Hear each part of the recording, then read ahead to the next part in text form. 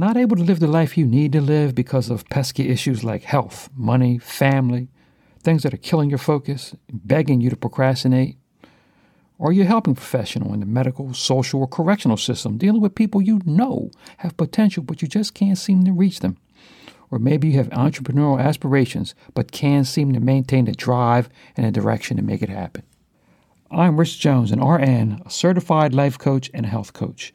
Join me for Essential Change, the podcast, where we separate the self-help and motivational BS from what you really need to know and do to actually live your best lifestyle, your essential change.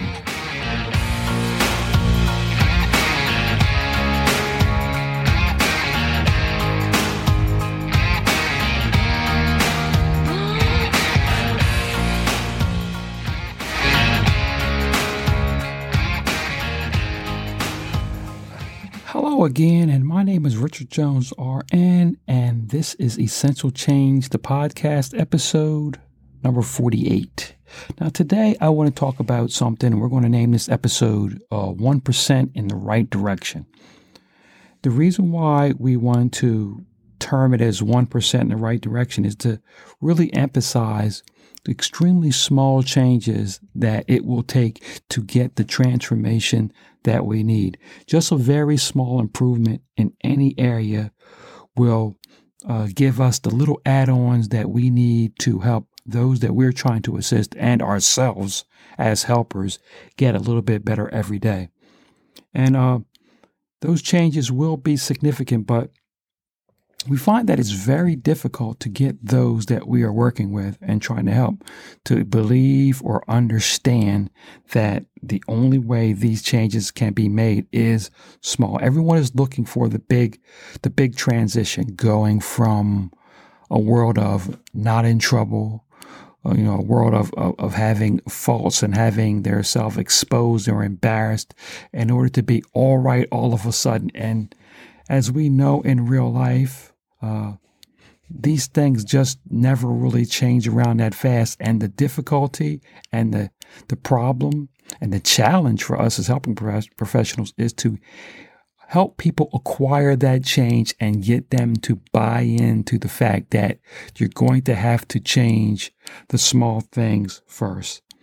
Let's look at it in numbers, for example.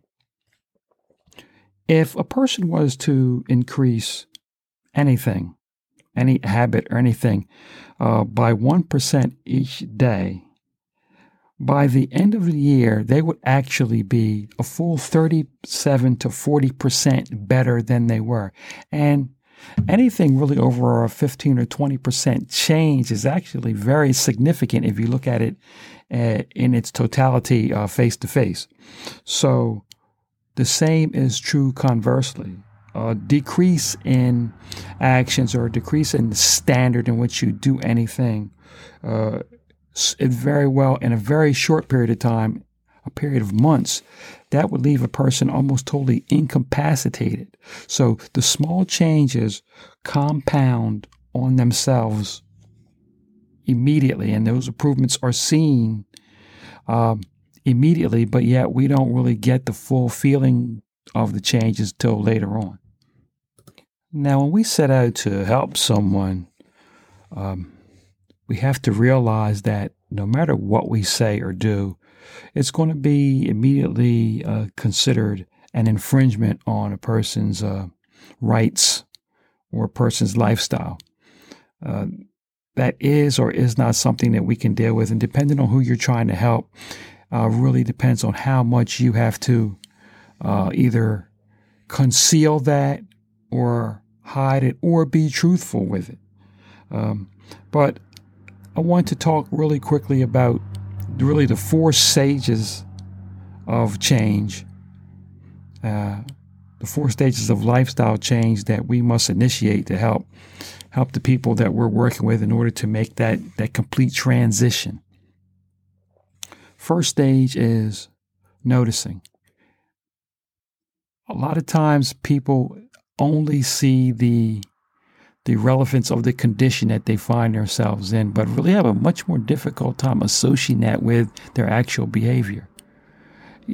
They intuitively know it's their behavior, but making that transition gap from understanding what the behavior, how the behavior affects the current condition is not always that easy, but must be negotiated and navigated in a way that gets the person to buy into small changes. In other words, I can't walk and tell you what our current model is basically, that's bad, stop doing it, and you won't be in this kind of trouble.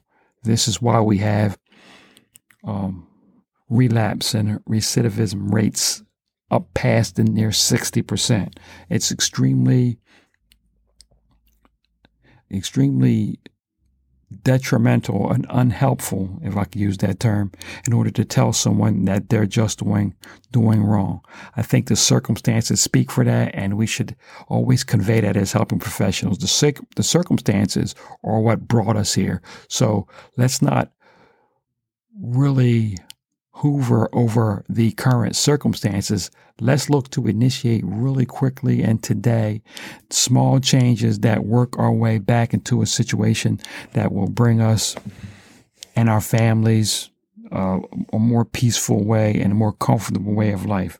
So noticing what the situation, noticing how you can make these changes is extremely important. Secondly is wanting to make the changes.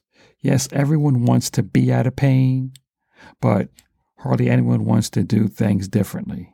Change is extremely difficult, and people understand that they would like to be in a different situation, but in order to change, that is another problem. The easiest changes are the smallest changes. And with the people that we're working with, obviously people with more detrimental issues in life and some serious problems where we can't allow the continued behavior to go on, therefore risking extreme damage to their future or damage to their actual well-being, health, and life, we must immediately turn the tide, turn the course. So in speaking to these people and working with these people, let's get them to start wanting to change, associating a new lifestyle with good feelings, associating the benefits of those small changes with feelings of good, and really kind of continuing to build that want in them. Just continue to build the want all the time. Third stage, doing. We have to find a way to initiate the doing of the small steps. Very important. And lastly, liking the changes. Liking what you have done. Hooking those steps, those tiny changes into very comfortable and pleasurable experiences.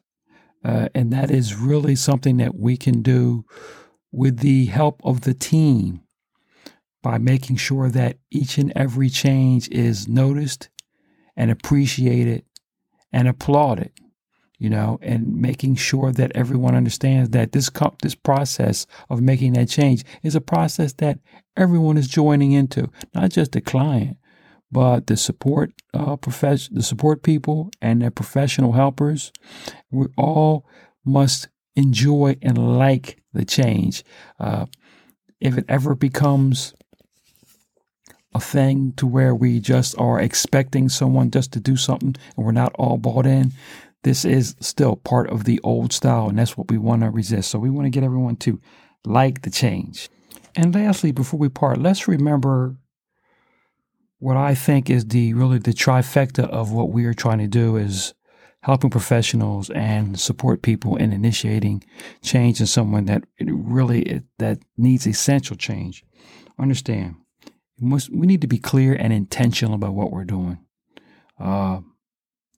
We have to understand that even though we may use methods, we may use some hacks, we want to understand what the goal is. And the goal here is understanding the small change and having hope for the larger change. So be very intentional in what we're doing. We want to also understand that in order to make any of this happen, it will take planning and it will take direction. It will take planning. It will take direction. And it will also take commitment. This is a verbal commitment from the helping professionals, verbal commitment from support, and verbal commitment from the client. And we really want to emphasize that those three steps, the intentionality, if I may say, of our cause, the planning, and the commitment to our cause. Another episode of Essential Change, the podcast, is in the book. Let's everyone remember, please, help someone get better, stay better, and be better. Well, that's another episode of Essential Change, the podcast, recorded in live. Please, guys, can you help me out? Give me a rating wherever you get your podcast so more people like you can find us. Let's spread the word to change lives from day 1 to day 1,000. You can find me on the web at secondstarts.com. That's spelled with number 2, NDSTARTS.com. I got a growing presence on Facebook, and I'm on LinkedIn, so please come find me. Thank you for another episode of Essential Change, the podcast. This was the way to go, and you put up your puppet show. I say cheers to life. No, I'll be no good man's wife. Just give me a